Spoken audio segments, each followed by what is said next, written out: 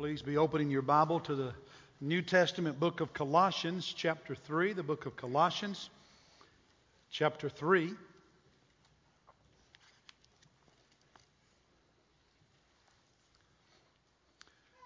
Every family has a history. Every home has a beginning. And when a couple falls in love, gets married, and starts the journey toward their family life, they all have dreams. They all have hopes of what it's going to be like, of what the future will look like. And for some of us, those dreams become reality. Unfortunately, for others of us, the dreams die. Life doesn't go the way we hoped it would, expected it would go. Marriages don't always last. Families don't always stick together. This box contains the story of my family's beginning. In this box are hundreds of letters and cards that Monisa and I mailed to each other back in the late 70s and the early 80s when we were dating, and for the first year and a half after we became husband and wife, because when we got married, I was still in seminary. Monisa was living in the house next to the church and had her job as a social worker. And on Monday afternoon, I would drive 4 hours to Louisville, go to school through Friday, and then that evening drive back. And so for the first year and a half, we had a weekend marriage, you could say. And so the letters continued after we got married. Now, for some of you in here who are younger than me, this was before the days of smartphones. This was before cell phones. This was before flip phones. This was before the bag phone ever came out. And calling someone back then was long distance, and it was expensive. So if you were separated, you might speak to each other on the phone once a week because it was not cheap. Some of y'all know what I'm talking about, right? So we did something that some of you in this room have never done. We wrote letters. And so every day I would sit in my dorm room and I would write a letter to my girlfriend, and then later my wife, and she would write letters to me.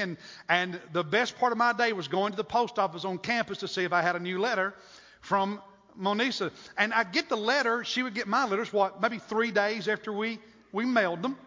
And we would talk about what was going on that day and share our feelings. And I'm not going to let you read these, but if I did, you would find they're just as mushy as some of the things you say to each other now when you're falling in love, and there's all that passion and you're just so excited and you can't stand to be apart and all of that. And the truth is, the years have passed quicker than we thought they would. At that time, we did not know the future any better than any of you knew the future, or any better than any of us know what the future is going to be today. Along the way, there have been some bumps in the road. Some things happen in life. Things have happened to us we didn't anticipate. Not everything's been rosy in life. We've grown, we've changed, but the truth is, our dream of a happy life together became reality. Now, we still love each other. We're still in love. There's still passion. We still sit in the car on the highway. I hold her hand. We sit in the movies holding hands. We still cuddle on the couch as old people. We still cuddle on the couch watching movies. So our dream of a happy marriage became reality. And the foundation for our life together, for who we became as a husband and wife, is contained in this box. It's in these letters, because if you were to read these letters, you would get insight into who each of us were as individuals. You would get insight into what was important to us in life. And who we were at that moment in time, and what was important to us individually and together at that moment in time, shaped the direction of our marriage, of our life together. Because the truth is, who you are And what is ultimately important to you is going to shape the direction of your life and of your relationships. Who I am today, who Monisa is today, who we are together today is going to shape what our life is going to look like in 5 years, in 10 years. It shapes the influence we have on children and grandchildren and our extended family. And the same thing is true with you. Now, if you'll allow me, I want to read to you part of one letter. And I intentionally chose one that is a little mushy, but not as mushy as most of them, okay? I'm not going to put that on you, the really, really, really mushy ones. This is a less mushy letter. And I began by just explaining to her, because we were, she was in one city, I was in a different city, and we wouldn't be able to see each other that weekend, and I wouldn't be able to stop by on Monday and take her to lunch as I always did while I was driving to seminary. But here's the little bit mushy part. But I want you to listen for some clues as to who I was. No one person has ever made me feel as good, happy, blessed, and loved as you have. For this, I thank you. That's good. That's mushy. That's good. All I have ever dreamed has been fulfilled in you. And that's true. Your sweet smile and gentle touch are always with me. I only pray I'm able to love you through the years we will have together in the way God demands and in the way you deserve. I will try, knowing that the person benefited most will be me. And then I added, I hope you're smiling now. And a few of the things about looking forward to seeing her. And it ends with that until then, never forget that I constantly think of you, mentioning you in my prayers unceasingly, always with love. I love you, Steve. Now, it obviously communicates the emotions. But what I want to point out to you is that there's two other things I mentioned in that letter. Prayer and wanting to be the kind of person who loved her the way God demands or God expects. And the point I want to make, because this is what Colossians is going to teach us about our relationships with our family, whether it's marriage or as parents, children, siblings, whatever, is that as followers of Christ, who we are in relation to Jesus Christ is to shape how we go about those relationships. And if you want to get it right, if you want the future of your life as a member of the family that you belong to, if you want to be the best you cannot separate that from your relationship with Christ. And I'm talking about something that is much bigger than being a good church person. Something that is so much more important than being a religious person. I'm talking about an authentic, genuine relationship with Jesus Christ. Does it mean you're perfect? No. Does it mean you have it all figured out? No. But it means that your walk with Christ is real. He's not simply an appendage to your life. He is your life. So it's not about being just active at church. It's not just about being religious, because the truth is the world has seen a lot of people who are really good at going to church. And they're not impressed. The world has seen a lot of people who are really good at the religious game. It doesn't move them.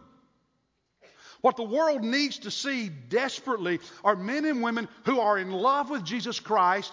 They're not perfect, but they love Him with all their heart, with all their soul, with all their mind. And that relationship shapes them and therefore shapes their relationships with others. How they talk to people, how they treat people, how they deal with problems, how they forgive, how they practice patience. That your relationship with Christ becomes the foundation for your other relationships in life. And if you want your future family to be the best it can be, you've got to deal with this issue. Now, Colossians 3, we said last Sunday, in verses 18 to 21, those 4 verses talk about family relationships. Just 4 verses in the whole chapter. The first 17 verses talk about our relationships with other people, especially our relationships with fellow believers. And the premise of this sermon series is that God expects you to treat your family just as well as you treat other church members. And that if God says when it comes to your relationships in general, you're to practice compassion and deal with your anger the proper way, all of those things apply equally to how you deal with your family, how you deal with your parents, with your children, with your husband, with your wife, with your brothers, with your sisters. And so we're going to walk through the first 17 verses over the next few weeks and apply the teaching in those verses about relationships at large to our relationships in the home, because they are pivotal to our having a good relationship, increasing the likelihood that our relationships with our family members are going to be healthy in the future. And what's really interesting to me is how Paul begins this chapter. So, would you look with me at verse 1, chapter 3. Stand in honor of God's word as we read together, please. Everyone standing. And let's read together beginning with verse 1, the first 4 verses. He says, "Therefore, if you have been raised up with Christ, keep seeking the things above, where Christ is, seated at the right hand of God. Set your mind on the things above, not on the things that are on earth. For you have died, and your life is hidden with Christ in God. When Christ, who is our life, is revealed," referring to the second coming, "then you also will be revealed with him in glory." Now it's interesting. This whole chapter is devoted to relationships. Relationships with fellow believers, relationships in the home. At the end of the chapter, even relationships in a work setting. So why does it begin talking about your relationship with Jesus? Because as a follower of Jesus Christ, if you're going to get all the other relationships in life correct, you have to get your relationship with Jesus right. That's the foundation. If you're going to be the kind of Christian husband, Christian wife, Christian parent, Christian son, Christian daughter, Christian brother, Christian sister, Christian cousin, Christian uncle, Christian aunt, on down the list. If you're going to be the kind of disciple in all these family relationships that God calls you to be, you have to get it right when it comes to your relationship with Him, because that's where it all begins. And that's the reason he starts this whole chapter on relationships by talking about the centrality of your relationship with Jesus Christ as a follower of Jesus. Thank you, and you can be seated. Now, what I want to do for the next few minutes, and I don't have time to do everything I'd like to do, but I want to walk through these 4 verses and share some things with you about your relationship with Jesus and how it can impact your relationship with your family. He begins in verse 1 by saying, "Therefore, if you have been raised up with Christ." And notice he begins with if. It's conditional. It's all conditioned on, have you had a salvation experience with Christ? Do you have a relationship with Him? And when he says raised up, notice that's past tense. If you have been raised up, past tense. So he's not referring to your future physical bodily resurrection at the second coming of Jesus. He's talking about a past resurrection you experienced as a believer. What was that? Your salvation. Because in verse 3, he also says, you have died. Again, past tense. The Bible teaches that in a very real way, when Jesus literally, physically died on the cross, was physically buried in the tomb, and physically raised from the dead, once you became a follower of Christ, when you committed your life to Jesus, in that moment when you were saved, you spiritually died with Him on that cross and died to sin. And the old person is dead and buried. And when you gave your life to Christ, you were spiritually raised from spiritual death to spiritual life, becoming a new person. As Paul in the book of Romans says, buried with Christ in baptism and raised to walk in newness of life. You are a new person, and the power of God, as we talked about 2 weeks ago on Easter, that raised Jesus from the dead, entered into your life at the moment Christ came into your life and made you somebody new. And so he says the condition is, have you had that experience? If you have died with Christ and then been raised, dead to sin and raised to walk in newness of life. Jesus said, if you want to come after me, what do you have to do? If you want to come after me, do what? Deny yourself. Take up your cross how often?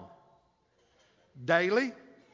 And follow me. So it's all about spiritual death, spiritual resurrection, spiritual life. And so it's that relationship with Christ. That's why I'm saying, brothers and sisters, that if you're going to have the Christian family you want to, in the future, if you're going to be the kind of husband, wife, etc., you want to be in the future, you've got to settle this relationship with Christ. It's all conditional. If you have a genuine relationship with Jesus, you've been transformed and you're continuing to grow in your relationship with Christ, then there are all kinds of possibilities ahead of you. Now, does that guarantee that everything's going to go well in life? No. Does that guarantee you'll make no mistakes? No. Does that guarantee that all of your kids will follow Jesus? No. But it definitely increases the likelihood that your family is going to be healthy, that people are going to follow Christ in the future, and it definitely guarantees that you're going to be a better you so that your relationships will be better. Because if you don't become a better you, your relationships are going to suffer. And so growing in Christ is the foundation for your future family relationships. And so he begins in verse 1 saying, therefore, if you've had this experience, keep seeking the things above. Focus on what is above. From heaven's perspective, here's the image. Picture this. Because you are dead in Christ and alive in Christ, and later he says your life is hidden with Christ in God, you have a different vantage point from which you see the world, from which you see life. It's as though literally you are standing on the balcony of heaven and looking down on earth. You are looking down at life from a different vantage point. You have a different perspective than what the average person in this world has because you're seeing things from his perspective. And he says, where is that place? It's where Christ is. Seated at the right hand of God, the right hand of the Father. That's a picture of the authority that belongs to Jesus sitting on the throne of heaven. And so as a follower of Christ, it's as though I'm up there and I see him as King of Kings and Lord of Lords, and I look down on my life, I look down on this world, I look down on my family, and I see it in a completely different way than the average person does, because I see it from the perspective that Jesus really is Lord, he really is King, and then that's going to shape how I treat the people in my family. That's going to shape how I treat people at church. That's going to shape how I deal with the challenges and the frustrations and the problems that always come in life. And whereas a lot of people who have a view from the earth, they don't have a heaven's perspective. They're not listening to the Word of God, because when he's your king, you see him at the right hand of God and you see his authority, then you accept what he says in this Word as truth for your life. Because this is your king speaking. And so later in this chapter, when he talks about showing compassion, all right, God, teach me to show compassion to the people in my family. When he talks about dealing with your anger the right way, later in this chapter, you say, okay, God, I get it, that in my relationships, I'm supposed to deal with anger the right way. The world might say I'm okay to do it this way, but God, you say this, and therefore that shapes my relationships. And that's going to have a big impact on my family's future. And so again, your relationship with Jesus is foundational because it shapes how you look at everything else in your life. And he says, seek it. Look at it. He said, if you've been raised up with Christ, you have this right. Seek the things above. That means you go after it. You desire it. You want it. You want to do things God's way. You want to live life in relationships God's way. You remember on Easter Sunday when I was interviewing Mariah Peters? We didn't spend a lot of time talking about it, but she mentioned that she felt as a teenager, God led her to make a commitment to save her first kiss till her wedding day, right? And when she was on American Idol, the judges ridiculed her for that. They didn't get it. But that's okay. Because this culture, the people in this world, they look at life from down here. But they look at it from this perspective. But as followers of Christ, we're looking at it from a different perspective. We're looking at it from above. We're seeking. We desire. We want those things from above. We want God's plan. We want God's purpose. We want God's will. And so we look down on ourselves and our choices and our values and our priorities and our life differently because we're looking at it from above. And we are to desire that. And that's foundational for how you're going to do family life. The New American Standard that I'm reading from translates that, keep seeking.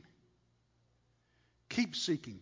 Because in the Greek of the New Testament, that verb is in the continuous action, meaning it's something that you've got to continue doing. Now, at our home, Saturday mornings is one of my favorite times of the week. I like to get up early, go down to the kitchen, get some coffee, read my Bible. In the dark ages, I would read the newspaper. Did y'all get that? After I've read my Bible, now I'll get out my smartphone or my laptop and just go to whatever websites I want to go to. I don't get the paper anymore. But that's my time. That's my me time on Saturday morning. I enjoy that. Now, Monisa stays in bed. That's her me time. But not so she can sleep. Well, maybe a little. But not primarily. That's just her quiet time. That's her downtime on Saturday morning. And she'll lay in bed and pray. I can't do that. If I try to pray in bed, I go to sleep. I have to be erect. I just can't do that. Okay? She'll lay in bed and she'll pray. That's her routine. She's up there and she's quiet. Wait, I'm in the kitchen. It's quiet. It's my time. That's her time.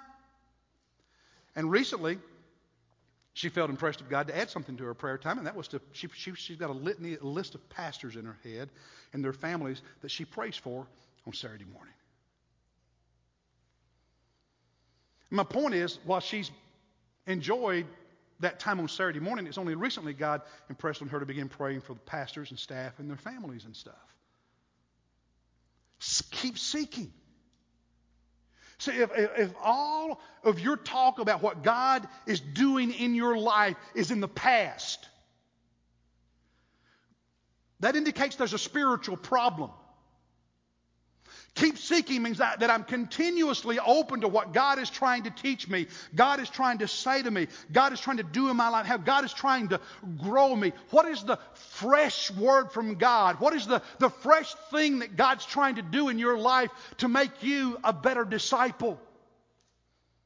Because if you're not allowing God to do that fresh work, then you're probably not growing a whole lot in your other relationships either. Growing in your walk with Christ empowers you, emboldens you to grow in other relationships. So keep seeking. Don't give up. Don't become stale. Don't become static. Keep growing. Keep spiritually maturing, changing, hearing from God. Then verse 2, he says, set your mind. Set your mind on the things above. It's interesting. Verse 1, the NIV translates it, set your heart, your affections. King James, set your affections, set your heart. Verse 2, it's set your mind. Because the truth is, if you're going to be the kind of person in your relationships with your family that you need to be, you have to give both your heart and your mind to God. Your heart, your affections, your emotions, your feelings, your mind, your intellect, your thinking, your thought processes, your attitudes. See, too many of us make the mistake of living primarily by our heart, by our emotions. We're up and we're down. And if we live by our emotions, we're going to make a lot of mistakes in life because we're going to be rash and we're going to jump at things. And we're going to make bad decisions. Others of us make the mistake of living primarily by the mind. Very intellectual. Very logical. But we don't know how to forgive. We don't know how to show patience. We don't know how to show kindness. We get it up here, but we don't get it down here. And what God is saying, if you want to be the right kind of person in your family so that you can impact your family in a good way in the future, you've got to allow God to work in your mind and in your heart, in your thinking and in your emotions so that you're growing as a total being. Because you follow Christ with all of you. And that's going to make a big difference on what your family becomes. It's going to make a big difference on the kind of relationships you have with your family in the future. your mind to think on it, to think about stuff. Do you remember what Paul said in Romans chapter 12, verses 1 and 2? I beseech you, brethren, what? By the mercies of God that you present, you give your bodies as a living sacrifice, which is holy and acceptable to God. And then in verse 2, don't be conformed or fashioned after the pattern of this world, this culture, but instead be transformed, be different. How? By the renewing of your mind. You've got to allow God to shape your thinking, your attitudes. And there's a lot of relationships that suffer because people don't allow God to change their thinking, or they don't allow God to teach them how to feel. We remain prisoners of the past rather than allowing the transforming power of Christ to make us someone new. So set your mind on the things above, not on the things of earth. And does that mean that everything down here is evil? No. There's a lot of us in this room who like a lot of stuff down here on earth. I like sports a lot. I like fishing. I've got some TV shows I like, and I record, Moxie. I record those. That's stuff I like. I like going down to Lansford Canal and seeing the lilies in May. That's stuff I like. But there are some things in this world, on this earth, that are evil. And the Bible says you've got to know the difference between the two. In Colossians chapter 2, verse 8, the chapter before this one, he says in verse 8, see to it that no one takes you captive through philosophy and empty deception. What is philosophy? It's just a way of thinking. It's a view of life. It's a perspective on things. And this world has its own philosophy, its own way of thinking. This culture has its own view of life. And God says, as a follower of Jesus Christ, don't allow this world to make you a slave of, dependent on, shaped by how it views life. Why? Because I'm a follower of Christ. I'm looking down from above. I've got a different perspective, a different vantage point, a different worldview, a different philosophy that impacts my relationships. And the world may say some things are okay, and God says, no, they're not, because they're going to hurt you. They're going to damage your relationships. They're going to hurt people you care about. He says, don't become a slave to this worldly traditions. Notice he goes on in verse 8, according to the traditions of men, according to the elementary principles of the world, rather than according to Christ. This culture has all kinds of thoughts on what relationships look like, on how you should go about stuff. Some of it's okay, but a lot of it isn't. And they promise you if you do all this and that, then it's going to be it'll be a good road, it'll be okay. What they don't tell you is much of what this culture says is a dead-end street. And you end up banging your head against the wall. And some of you have gotten in such deep relational ruts because you've listened to what the culture says rather than basing relationships on God's perspective. You've got in such deep ruts, you don't think you can get out of them. And it's making a mess of your life and your relationships. And I want to say to you that not only can Christ forgive you, He can get you out of that rut. But you have to allow Him. You have to cooperate with Him. And the power of God that raised Jesus from that tomb can get you out of that relationship rut. Because your life is hidden in Christ, with Christ, in God, he says here. Now, he continues in chapter 3. Not focusing on the things on earth and there are some things, but hey, look at who you really are. Who are you? Well, that's what verse 3 is all about. You as a follower of Christ, your life is hidden with Christ in God. When you hide something, two things are happening. Okay? Number one, you're protecting it. You're keeping it safe. And you as a follower of Christ, your life is hidden with Christ in God, that means that spiritually your salvation is secure. Your eternity is secure. It's the reason Jesus said, don't be afraid of what people in this world can do to you. The most they can do, the absolute worst they can do is kill you. But if that happens, your soul is safe. Your eternity is safe. Your future destiny is safe. It's hidden with Christ in God. You're safe. But when we hide things, it also means they're invisible. They're out of sight. And what that means for us as followers of Christ is the world doesn't get us. They don't understand. Because we belong to an invisible kingdom. This Jesus who is seated at the right hand of the throne, at the right hand of authority. This Jesus who is the Son, who is the triune God. This Jesus who is King.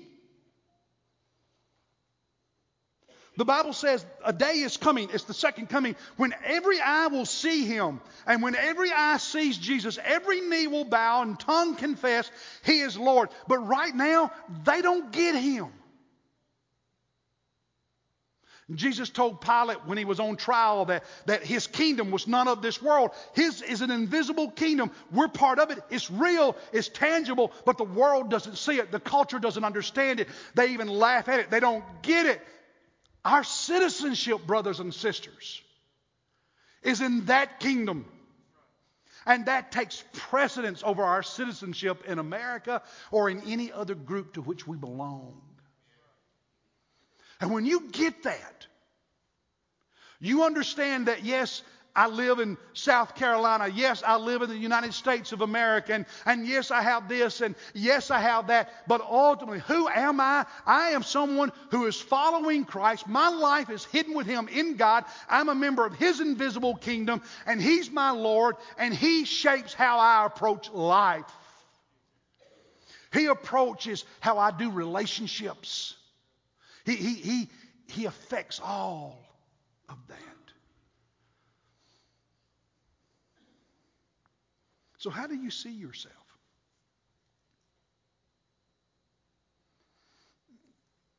And how do you see yourself in this world? Where do you get your values from? Where do you get your approach to relationships from?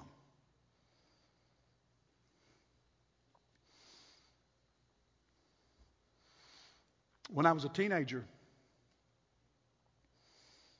first starting out to preach while I was still in high school,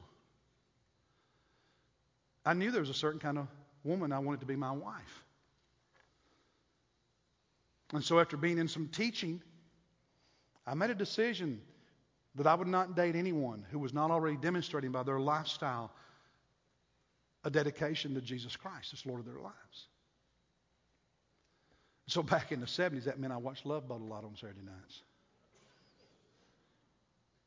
But I'm going to tell you something. When you get God's perspective and you say, all right, that's a good perspective, and I'm going to base my decisions about life and relationships on that, and you trust Him, God blesses you beyond what you're worthy of. But when you can't see from that perspective and make decisions from that perspective about relationships, and you let the world tell you how to go about it. See, listen, brothers and sisters, good decisions when you're young can bless your life for decades, and bad decisions when you're young can hinder your life for decades. If you think what you do when you're in high school and college don't matter, wake up. It does matter. Because I don't want some of you to have to waste years trying to dig out of some painful ruts. God doesn't want you living in those painful ruts. He's got better stuff for you.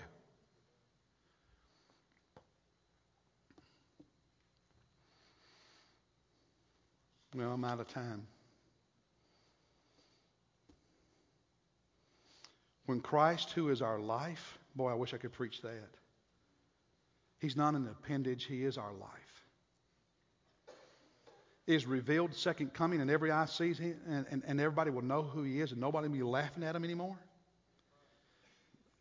On that day, you also will be revealed with him in glory.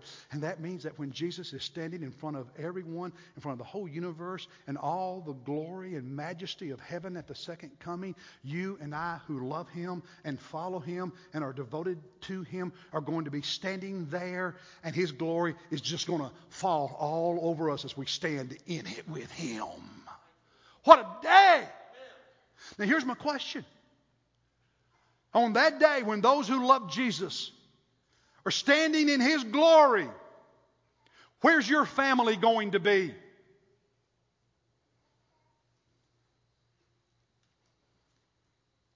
Where are you going to be?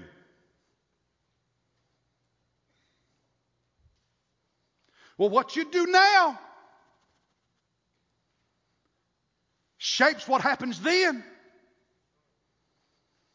Do you understand, brothers and sisters, that we're influencing the people in our family for good or not good? Let me close with this story.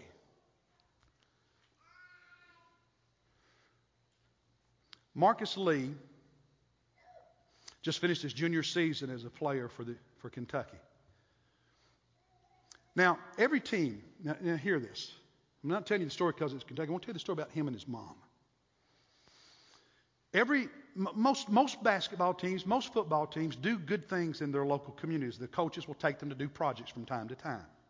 Right? Some more than others. And then from time to time you find a player on one of those teams that goes above and beyond on his own because of who he is. Marcus Lee's one of those guys. Been recognized for the last 2 years by the SEC and the NCAA for who he is as a person. On his own, at Christmas, he rings the bell for the Salvation Army. None of the team thinks what he does. On his own, he packs lunches for needy kids and takes them to the elementary schools in Lexington. On his own, he volunteers at God's Pantry, a food kitchen. Food bank. On his own, he showed up at the intensive care unit to visit a fan who had fallen at Rupp Arena and was injured. On his own, he goes to elementary schools and plays kickball with the students. On his own, he went to the hospital to visit a 9-year-old boy with leukemia. It was 2 years ago. They see each other every month for the past 2 years. They text and call each other every single day. On his own, he took this 9-year-old boy to Kings Island, which is a pretty cool amusement park near Cincinnati with great roller coasters. The Beast and the Son of the Beast and others. I like roller coasters.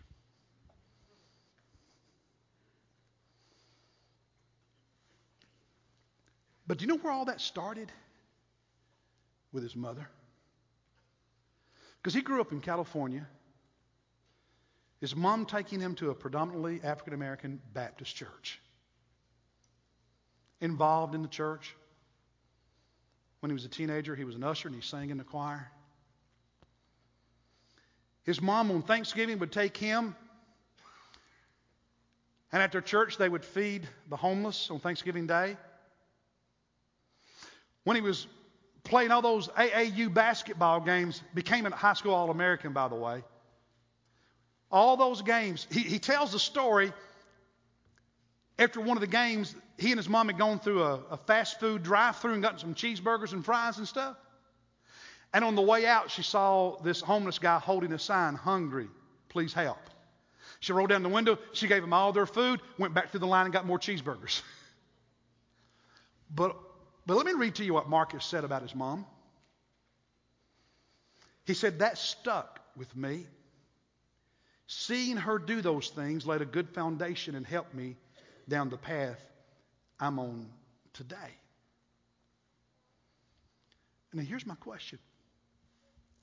What are the other people in your family, children, grandchildren, siblings, whomever, what are they learning by watching you?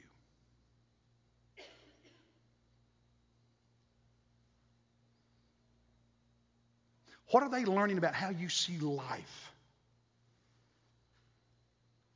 how you see the approach to relationships? What are they learning as they watch how you treat people?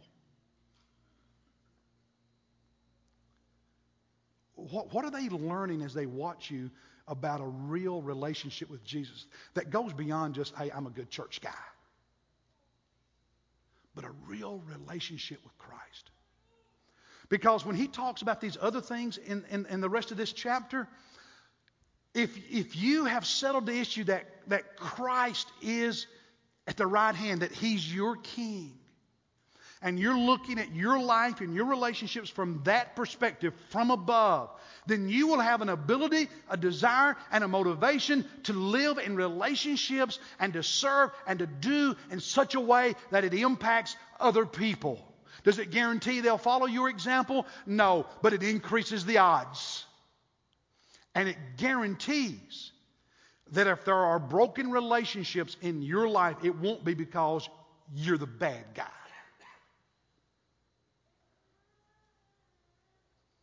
Because you'll be the person who works at compassion and forgiveness and patience and controlling your speech and controlling your anger and controlling your attitude. You'll be the person that's always working at keeping the relationships healthy. Why? Because isn't that exactly what Jesus did when he came and died on the cross? He made an effort so that our relationship with God could be healthy. So I'm asking you this morning to settle the issue. What is driving how you're approaching the relationships in your life? What is driving how you look at the world, how you look at life? Let's stand. And as the musicians come, I'm going to encourage you, I'm going to invite you to kneel at this altar today and pray for your family and to pray for yourself. And maybe the most important prayer you could pray today is this: God, help me to be open to you working in me so that I can be a better me for my family, so that I can have a greater impact on my family. You see, I can't fix anyone else. You can't fix anyone else. Some of you parents have learned that the hard way. You can't fix your kids.